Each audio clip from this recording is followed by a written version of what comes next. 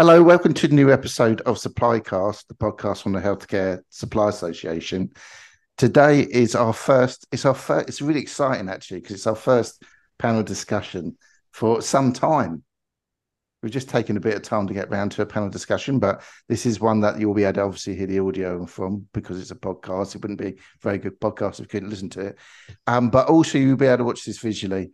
We're going to be putting a video out that will be on the HCSA website linked to our YouTube account. And the reason why we've returned to the panel discussion format is because we have brought together the what we call you the key individuals that have helped to cultivate the HCSA Future Leaders Group, which is Sophie Lilleyman, Rebekah Kelly, Naila, Draper, and Rocha. So hello to everyone, first of all. Hello. Hi. Hi, Bruce. Hi. Hello to everyone.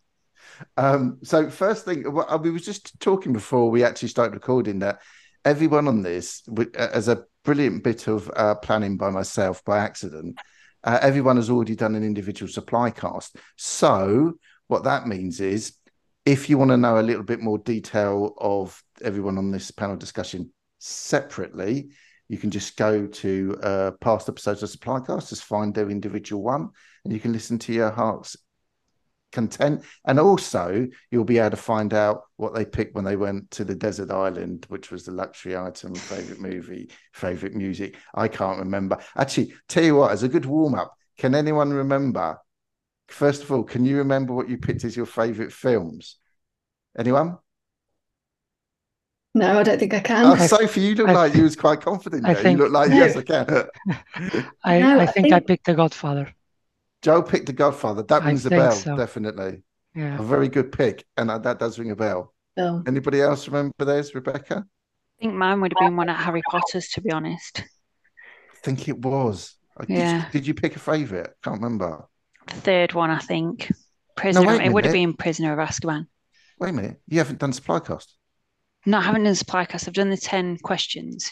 All right. Yeah, you haven't done SupplyCast. Oh, well, there's a bit of a preview for you. Rebekah Kelly. Do you know what? I'm gonna do the SupplyCast with you. You're the only one that hasn't done SupplyCast. You're absolutely right. Don't go looking for Rebekah Kelly SupplyCast because you ain't finding it. It's not there. You'll be on Spotify for days trying to find it. You're not going to find it. But Rebekah, what I'm going to do is we're going to set up a SupplyCast as an individual SupplyCast with you soon. And what I'm going to do is I'm going to give you a little bit of time to forget that you told us what you're going to pick as your film. And then I'm going to brilliantly predict what you're going to pick. And everyone's going to be really impressed. I might edit this out. I'm going to edit that back out. And then we do the individual SupplyCast. I'm going to say, can I tell you what I think you're going to pick? I'm going to do a little Mystic Meg moment. So what the first thing we're going to do is, with the exception of Rebekah, everyone else you can find out about the individual SupplyCast. Rebekah's SupplyCast will be coming soon. Everyone else, though, I just wanted to kick off because at HCSA, we're very committed and pushing forward these individual groups that we're doing now. And the most mature of these at the moment is the Women's Network group. I mean, in terms of development and progress, not in terms of how grown up everyone is on the network, although they are.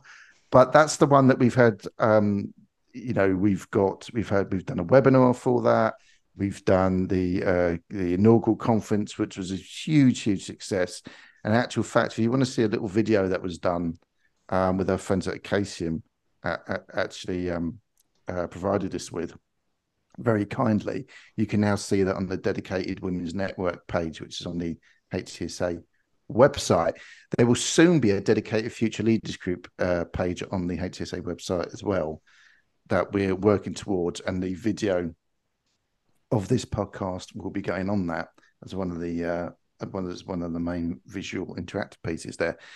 But first of all, I just wanted to set up, not in my words, but I suppose, Sophie, I wanted to come to you. Sophie, you are the chair of the group. So I just wanted to, first of all, I could just come to you about what the kind of basic idea around the group is. So I think my sort of vision of this, and I think just taking my view, we kind of want to, with the HCSA, we kind of want to bring in sort of the younger more junior level members of the HCSA. A lot of it, so a lot of conferences historically have been sort of senior leaders going to the conferences, attending groups, and all the information being dedicated or aimed towards those higher levels. We want to sort of, I think the direction HCSA are trying to head is sort of aiming at the lower banding to bring those people up and educate them and empowering them to go for the higher roles when they're able to, and train them into where they need, train them into the things that will get them to where they want to go, and just sort of have that focus on that group of individuals. And I think that's where I sort of see this group focusing, and especially for, you know, like my own benefit, everyone else on the call as well, kind of wants to bring those people up, really. That's kind of where we want to target this group, whether it be sort of training, webinars, educational things, networking as well, I think is key. And yeah, I think it's just sort of bringing together ideas and like-minded people to enhance the membership of HCSA as well. Thanks for that, Sophie. One of the things that I wanted to kick off of initially was one of the things that has been in early discussion when we discussed as a group has been career obstacles. So when your first, you know, position that you're in when you first came into procurement, and what was the initial obstacles that perhaps you faced? Sophie, do you want to start off with that question? Yeah, so in terms of like my first role in the NHS. Yeah, and the initial kind of obstacles coming at that level and looking to progress. Yeah, so I think, so I've been in the NHS 5 years now, this month. So I started very much sort of band 5 level, coming in straight from uni, there or thereabouts, not really having an office job before, not really understanding the culture of an office environment and things like that. So it was very much still getting my head around how to work in an office environment, understanding how to liaise with people. I can do it on a social level, but I've never done it sort of more professionally. And it was understanding that kind of how I have to change and adapt myself into those different situations and building the confidence as well. I think I not struggled, but I found it challenging coming in and not knowing anything. I'm the type of person where I feel like I need to sort of do the theory behind things first to then have the confidence to be able to go and talk about it. So that's where I sort of stumbled a little bit, but I was very fortunate to be able to be sent on those courses the HSA put on, and any skills development kind of stuff, any of those things that I wanted to go on, I was able to go on. Okay. And I think that for me, those kind of initial obstacles were there. Joel, can I ask you the same thing? Yeah, so far, and this is based on my own experience, I think the main career obstacle, and especially at the beginning of my career, was not to have enough experience in the public procurement area, which is quite a niche and a specific subject matter. So I think I found it a little bit difficult. But at the same time, I think this has been mitigated in the past few years, and I can see, for example, I'm going to speak, and I'm going to give my organization's example. So NHS LPP, we have been taking several apprentices every year. So I think this will help them in terms of their career in the future. But yeah, definitely the technical knowledge at the beginning. But like Sophie said, I tried to attend as many HCSA and skills development courses as I could. That's great. Naila, can I ask you? I think for me, was joining, because I joined from the private sector. So with that, manufacturing in the private sector, adapting to the NHS wasn't, the NHS, and understanding the NHS, the challenges, the acronyms, there is a lot in the NHS. So trying to understand everything not only the NHS, but also the healthcare system, Yeah. whilst at the same time trying to understand what my contribution to this system could be, was challenging for me, I think. I've tried about 3 years ago, and I'm still in that process of understanding how I can contribute more and more, not only within procurement, but, I have quite, I join other networks as well. So it's understanding really how I can contribute to the system. Okay. And Rebekah? Yeah, mine's kind of a mix of Joel's and Naila's, really. My background is predominantly private sector for about 10 or 15 years, something like that. So coming into the NHS and having the different rules and regulations around the whole procurement process, it's quite difficult to get your head around because you kind of come from a sort of a lawless environment where you're procuring for just one organisation with no real rules in place to then come into not just an organisation, but a whole different procurement standard. It's a lot to take in and a lot to understand, and just knowing the different areas that feed into the procurement process as well, frameworks and various things like that. It's a lot to take in. Okay. So it would, one of the things I've heard, and by the way, I can totally identify with getting used to technical terms, acronyms, stuff like that, because when I started working for HCSA, I'd worked in elements of healthcare, but not within the buying, amongst the buying side, procuring side. And I had the same, exactly the same thing with those things. So I feel everyone's pain on that whole getting used to it process. It would strike me that mentors would be very important at that stage. And certainly I've heard that from people that within its procurement, mentors or thinking of a mentor, finding a mentor is very important. So I wanted to ask you if you do have an individual that you felt was particularly important to you when you was making your way, maybe start with you, Joel, on that one. Yeah, I've had multiple colleagues that helped me in the beginning when I joined LPP, who took me through the procurement rules and took me to important meetings where I learned a lot. So yeah, I think a mentor will be very, and it is very, very important, because a mentor will support you, pass his or her knowledge onto you, provide feedback, advice, and help you define and reach your goals as well. And again, as I've just mentioned, it can be a key relationship in our professional life, and one that has the potential to impact your choices and your career in the future. So yeah, I'll say my managers, and not just my managers, some of my colleagues, they have been mentors, and they have taught me a lot. So you wouldn't pick out a particular individual, but for you, it was the sort of group effort around you. It was definitely a group effort, and I've had the luck to be part of several teams at LPP, but even outside of the teams I was part of, I also had brilliant colleagues that took me under their wing and just explained a lot of the public procurement rules to me. Yeah. Excellent. Naila, can I ask you the same question? Mentor, do you have a particular mentor that guided you early on? I have.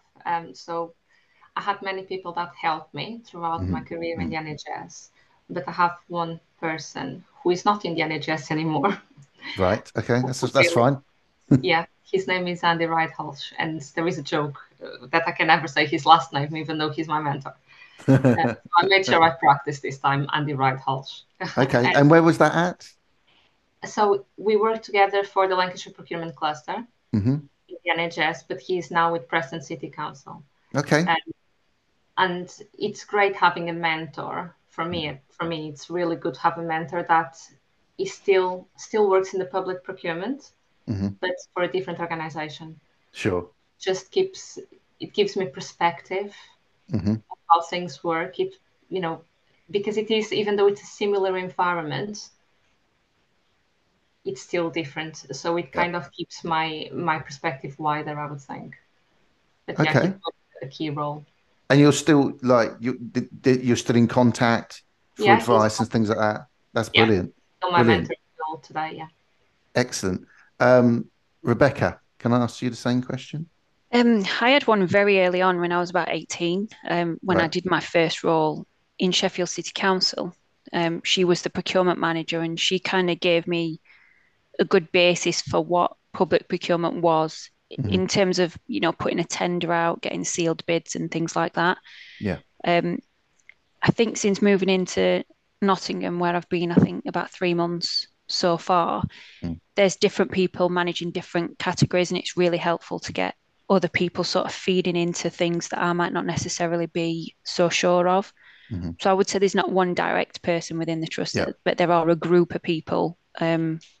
It's been a really supportive environment, and I've had a really good induction process. So I don't have any worry that there's nobody here that I can speak to if I need the help or the guidance. Yeah. That's great. That's great that you've had that support network there. Sophie. Yeah, I think I've been very fortunate really in all the roles I've had in the NHS. I've had very supportive managers who's understood that what I've wanted to do in terms of develop and train and be involved in the HCSA like I have been. They've been very open and happy for me to go down that road. I think from having that first role as a sort of category assistant, having sort of the category manager and the head of procurement being very supportive and encouraging of developing, that was sort of invaluable to me as sort of a kickstarter to my career. I wouldn't say I've had formal like mentoring, but it's been very the impact has sort of been the same, and I've had it throughout my career. I've still got very supportive managers now where I'm at Birmingham, and they know how involved I am in the HCSA, and they're happy for me to do that. And it's it's all other adding strings to your bow, really, isn't it? It is invaluable when you can tell the difference when you've got not a supportive manager and a supportive manager who encourages you to do things and go out there and achieve what you want to achieve, really. So I think anyone who's unsure about whether a mentor's for them or not, it doesn't have to be formal. Just talk to people and gain from their experience as well. It'll help you see the wood for the trees, really, when you're stuck. I wanted to ask about career plans, whether you have one and if you feel they're important. I mean, some career plans can be very sort of rigid. By this time I want to be here in that band or doing this, doing that, whatever. Some of them might be built around sort of maybe individual goal setting or whatever. But so I wanted to ask, first of all, I'm going to come to you, Naila. Do you have a particular career plan where you're looking to get to in terms of NHS procurement? I have a development plan. Right. Okay. Rather, of where I would like to be and the skills that I would like to build. But ultimately, I think that if you work hard and if you develop yourself, that will generate results. So the progression will come organically, almost. But like I said, for me, it's a lot about my own self-development. And yes, I do want to progress, but I think that will happen naturally as my skills get better. With that side. Okay. Rebekah? So I'm hoping to do a master's in public procurement law at some point, potentially in the next couple of years. I'd like to move more towards having a better understanding of the legal side of contracting and contract terms and things like that. In terms of where I want to be, I'd obviously love to be up at director level. I'm conscious that also comes with a lot of stress and pressure. And I feel like in private sector, I think that's fair to say. Yeah, in the private sector, I've had that already, and I'm not sure if I want that again just yet. So I'd like to get to a point where I'm probably 100% comfortable, but extremely competent at what I'm doing at the moment. I want to know everything and be able to do everything before I'd even think of of looking, you know, to move up. But inevitably, I think that I'd like to move up, but at the moment, it's not something I'm considering just yet. Just before I move on with that question to Joel and Sophie, I mean that's quite interesting. Is it? How much is there when you all would have you know, come into an NHS procurement, you would have seen particularly the stress levels obviously around COVID and the whole PPE thing. You would have witnessed that personally. Then you would have witnessed it, I guess, with the people above you and the effect that was having. Just from what Rebekah was saying there, what was it like witnessing that? I mean, is that something that is? How do you view that now? I mean, was that a negative? Was it something you went, wow, there's a lot of stress that's been generated by this? You know, was it a bit of a sort of rude awakening in a way in that whole period? I think for me, I'm just going to jump in there. Yeah. Because I was in the thick of it, I think I didn't have the stress, as much stress, because I wasn't, you know, the one overall responsible for it. Yeah. But I certainly felt it. And it does kind of, when you've not had that before, you kind of think, oh my God, I don't want to ever do that. But then once you get into roles where that becomes the norm, you kind of learn to deal with it in your own way, I think. Sure. Yeah. But I think COVID was a special exception. It was stress for everyone on a whole new level. Yeah. But yeah, I don't think it should deter people unless you're absolutely like, no, don't want to do that. Yeah. I'm yeah. conscious of myself. Yeah. And you know, it probably gets to a point in your career where you're like, okay, I've had enough. I'm happy here. I'm just gonna coast until, well, not coast, but carry on at this level until I guess it's part of the development, isn't it? That by the time you get into those positions at that level, you've found you've had more experience of having to deal with things on a stressful level. And the hope would be that once you get to that level of, say, like a head of procurement, director of procurement, that you are then in a position where one of the many tools you've picked up is being able to deal with in those situations. It was an extremely, you know, excessive situation. You know, it was an unusual situation. Thank goodness that came along in terms of to the level of the severity. But I thought that was just I just wanted to sort of ask a little bit about that. Did anyone want to add anything at that stage? I think it gave me, as somebody, I think at the time I'd been within the NHS or in supply chain for about 3 or 4 months. So I started in the December, and in the March, I sort of had what would be my last day in the office for forever, I think. It gives you a viewpoint to what is actually happening in the NHS. And for me, it gave me an appreciation of what people that were on the front line were having to deal with, that I suppose the general public didn't really see or understand. You know, there's obviously what got reported, but for me, it gave me that understanding of the job that we do, what its benefits are, but also how we fit into, you know, how a trust operates or what a trust needs. So it was, a bit of an eye opener for me, I think. It's an unfortunate way to, you know, to expand your knowledge, definitely, and your experience, something like that. But at the same time, in a way, it's probably gives you a good sort of bedding down for being able to deal with anything that comes along in the future, I guess. So I guess this your sort of generation of future leaders that did experience that, you're going to have one would hope, a fairly unique experience in terms of dealing with a particular high pressurized situations. It's a steep learning curve, definitely. Yeah. Sophie, I'm going to come to you now about the career plan, because I know that you actually have one, because this came up in the discussion previously. So career plan, do you have one? I know you do. Well, Tell us about it. Accordingly. So naturally, Yeah. I'm a planner. Yeah. Even in my personal life, I plan. It's what I do. I like it. I like being organised. In terms of a career plan, I wouldn't say it's a plan. I'd say it's more of a guide. Mm-hmm.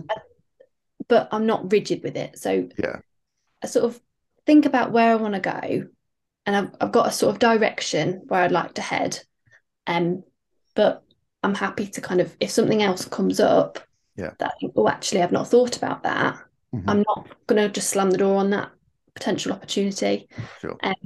But I don't really want to be jumping ship too much. So I kind of want a semi-rigid sort of plan guide.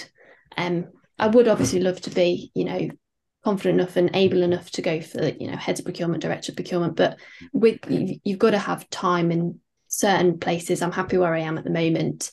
It is a very different experience to what I've experienced before. And I've got a big learning curve still ahead of me before I even think about whether I'm ready or not.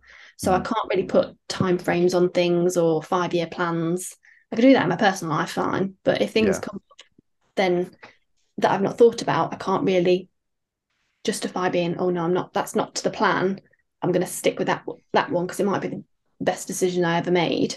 Yeah. And some of the opportunities I've had now. So I didn't plan to go for the role I had now.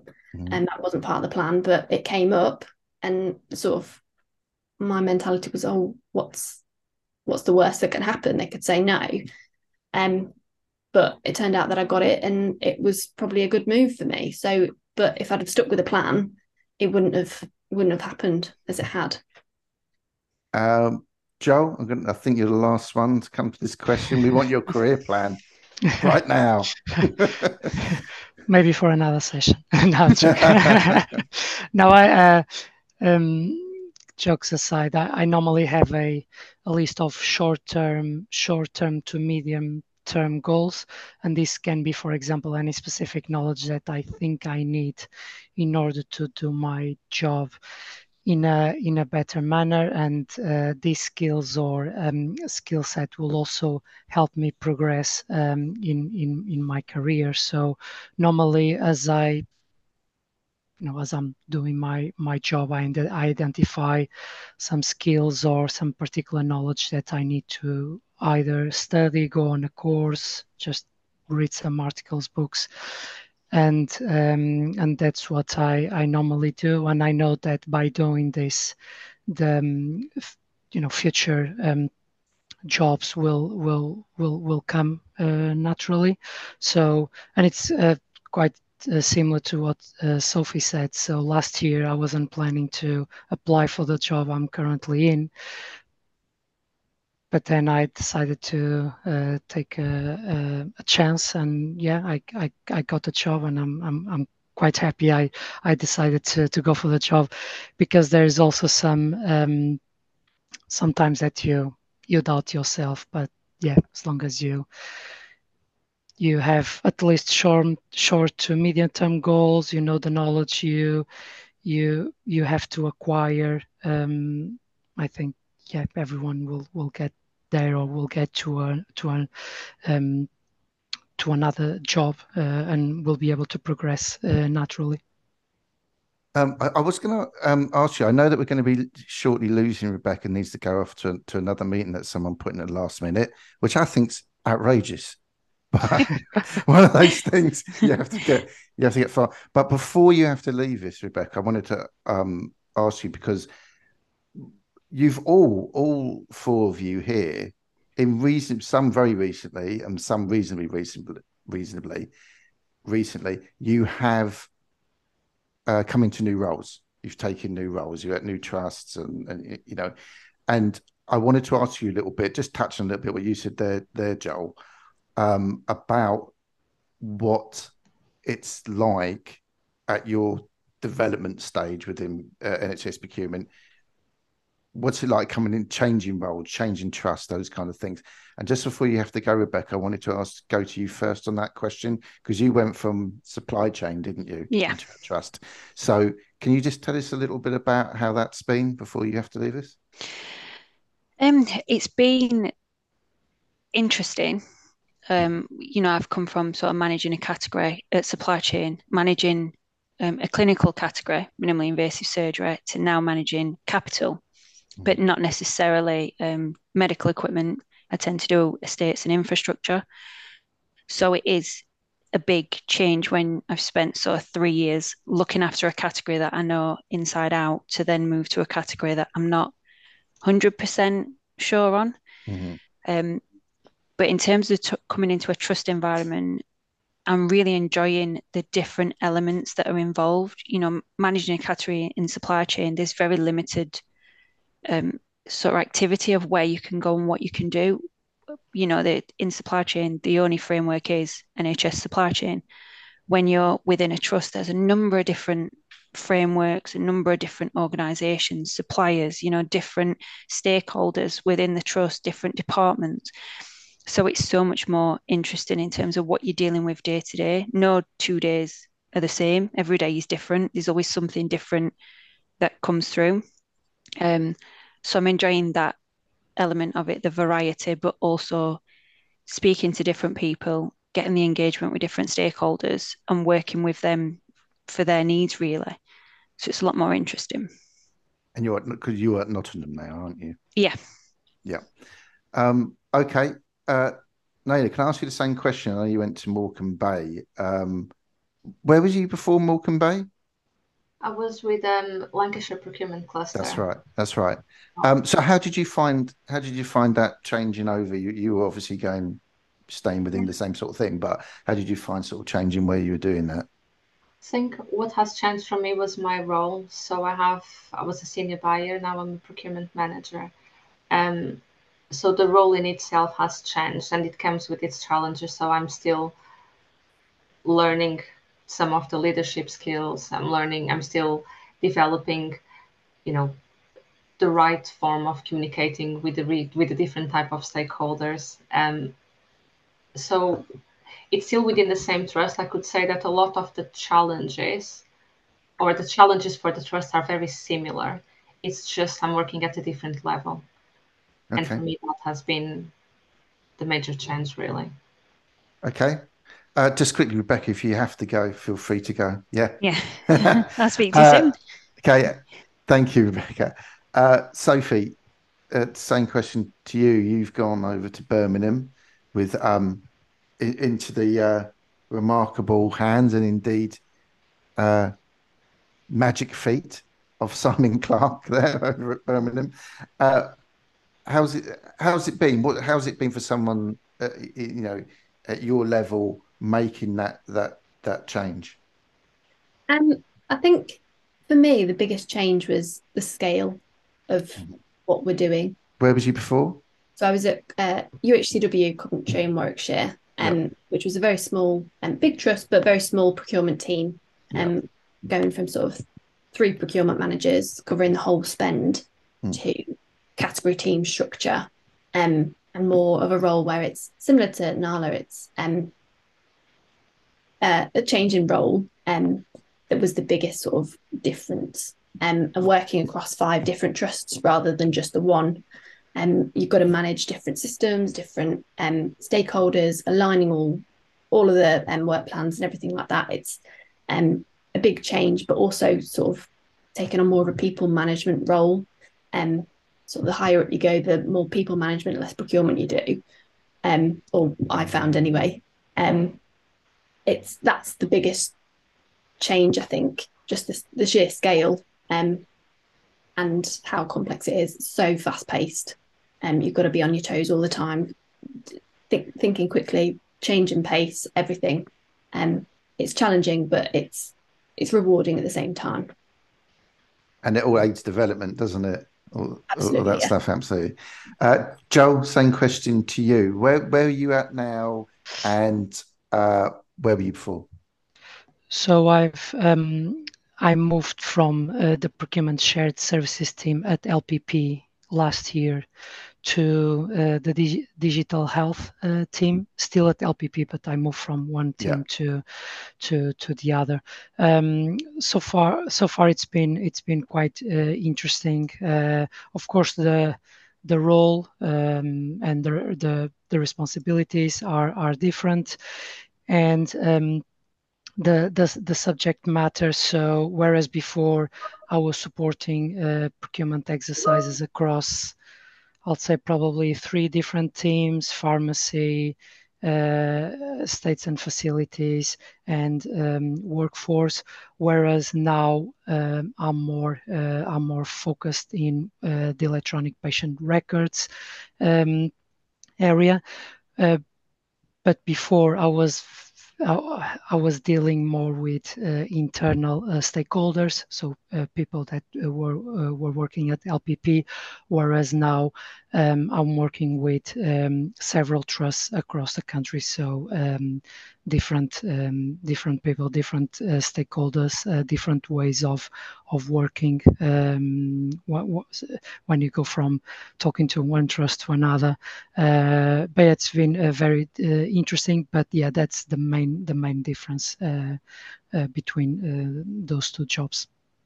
As we look to wind up this first Future Leaders podcast, and it will be the first one, because the plan is to return with our group to address certain issues that come up. There will also be webinars around Future Leaders, etc. And of course, we have the HCSA Winter Conference coming up November 28, 29, and there will be the Future Leaders program as well. I just wanted to ask you, I'm going to put you on the spot a bit, but I figured that you can handle it. I'm going to put you on the spot a bit. I wanted to ask you, what's the one thing you've learned so far that you would say to someone who's maybe is like starting in NHS procurement, has started today? What's the one thing you've learned that you would say to them? And I can see faces thinking, don't come to me first. But I'm going to come to Sophie. I'm going to come to you first, I think. That's fine. I'll tell you why, because you were smiling. You look like, oh, yeah, I know exactly what I'm going to say here. I think I do. I hope I've read the signals. Otherwise, I'll hung you out to dry. Yeah. Sophie, as chair of the Future Leaders Group, what is the one thing you've learned already that you already feel you yourself could pass on to someone that was just coming into the industry, into the area? I think don't be afraid to ask questions, even if you think it's a really silly question. Someone's going to have thought about it before, and they'll have the answer. It doesn't matter if it's a really silly question. I'll ask silly questions all the time. I think, oh, we're just being a bit of a div there, but I'll ask it because I need to know, really. There's no point sitting and stewing, not knowing the answer when someone else will. For a little bit of pain, just to think, I'm going to feel a bit silly. Just ask the question. Do you know? I think that is so true, because I actually went the complete opposite way of you. I did when I was like, when I first started off, I started off in journalism. I was an actual journalist, reporter for various different publications in the, if you like, sort of first half of my career before I came over to the side I'm in now. And I did the complete opposite of that. I was convinced that it was a really bad look to ask any questions whatsoever. And I didn't ask a single question for years. And I just worked on the idea that no idea what he meant by that. I had no idea what that acronym is. No idea what that's about. But what I'll do is I'll nod, say I know what it is. And sometimes they'd even say to me, and do you know what that is? And I'd go, yes, I do know what that is. I don't, but as far as you know, I do. And I'm just going to try and figure it out in the next day or two by, reading something or going online or talking to someone else. And you're absolutely right. That was how I looked at it when I was starting out in my career as a journalist. And it was definitely not that it wasn't so much. I mean, I managed to get away with it, but I think it's not so much that you are definitely much better off asking questions. You're absolutely right, Sophie. Because apart from anything else, it's actually far less stressful than doing what I did, and then thinking, right, I've got to try and like, figure out everything he was just talking about. So I think that's some really good. You're absolutely right. That's really good advice. Do not be afraid to ask questions. I think I'm going to go to Naila now, if that's okay, Naila. What would you what would you impart? I had some time to think now. Yeah. I would think possibly get to know your customers, your stakeholders, really get to know them and get to know your suppliers. Yep. And that goes on the back of what Sophie said, ask the questions that you need to ask, but develop those relationships, because procurement is a lot about the relationships that you develop, not just about the processes. So it's getting to know them, getting to know the suppliers, and like I said, the stakeholders that you work with, the customers. That takes you a long way, I think. It makes the work a lot easier. Excellent. If you develop the relationships, Yeah, excellent. So ask questions, build the relationships, make sure you're building those relationships from the word go. Joel, you've had loads of time to think about it. I tell you what, the amount of time you've had to think about it, your answer is going to be absolutely off the charts. Amazing. I can feel it already, Joel. I'm going to come up with 10 ideas. No, I'm joking. I only have 2. So first one is take initiative. I remember when I first started my career in procurement, I was a little bit afraid of, making decisions, because I thought, okay, how about if something goes wrong? Sure. But I've learned a lot from procurements that went very well, and another procurements or projects. It doesn't need to be a procurement exercise that had a lot of lessons learned in the end. So yeah, take the initiative is the first one, and second one is something that one colleague once told me: start at the beginning.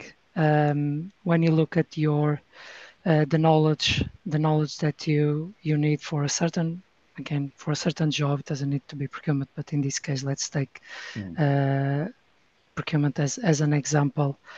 Ask yourself why you are doing that, why you are running a tender, why you are applying those rules, why there is a threshold. So you know the reason and the theory behind what you are doing. At least for me, it is very important that I know that. So why do I need to do this? Why do I need to be fair and transparent to everyone, to all the suppliers that I'm working with? So those are the 2 that I can think about. So take initiative and start at the beginning, learn the theory, not before you go into the job, but alongside you are doing your job. That's great. Do you know what I like about those answers as well is they all interconnect, don't they? Yeah. So a lot of it is about being, not being afraid to ask, not being afraid to build that initial knowledge you need, and you do that by asking questions when you're first in a new role or a new industry. And as you say, asking questions, whether it's the people you work with or your customers, as you were saying, Naila, and that. So I like the fact that those all interconnect into, I think, some really good advice there on how to do it. And I also think that that's the perfect note to end it on. So I want to, first of all, you're very busy people, I know that. And so I want to thank you for the time, not just the time for doing this podcast, but the time that you give towards the Future Leaders group as well. So thank you, Joel. Thank you, Sophie. Thank you, Naila. Thank you, Rebekah, who's not with us. I don't know if anyone wants to do an impersonation of Rebekah, saying thank you and bye, but probably not you, Joel. But so thank you for the time that you've given towards this podcast and the Future Leaders group in general. So I just wanted to thank you for that. And I hope you can join me on the next episode of SupplyCast. Bye.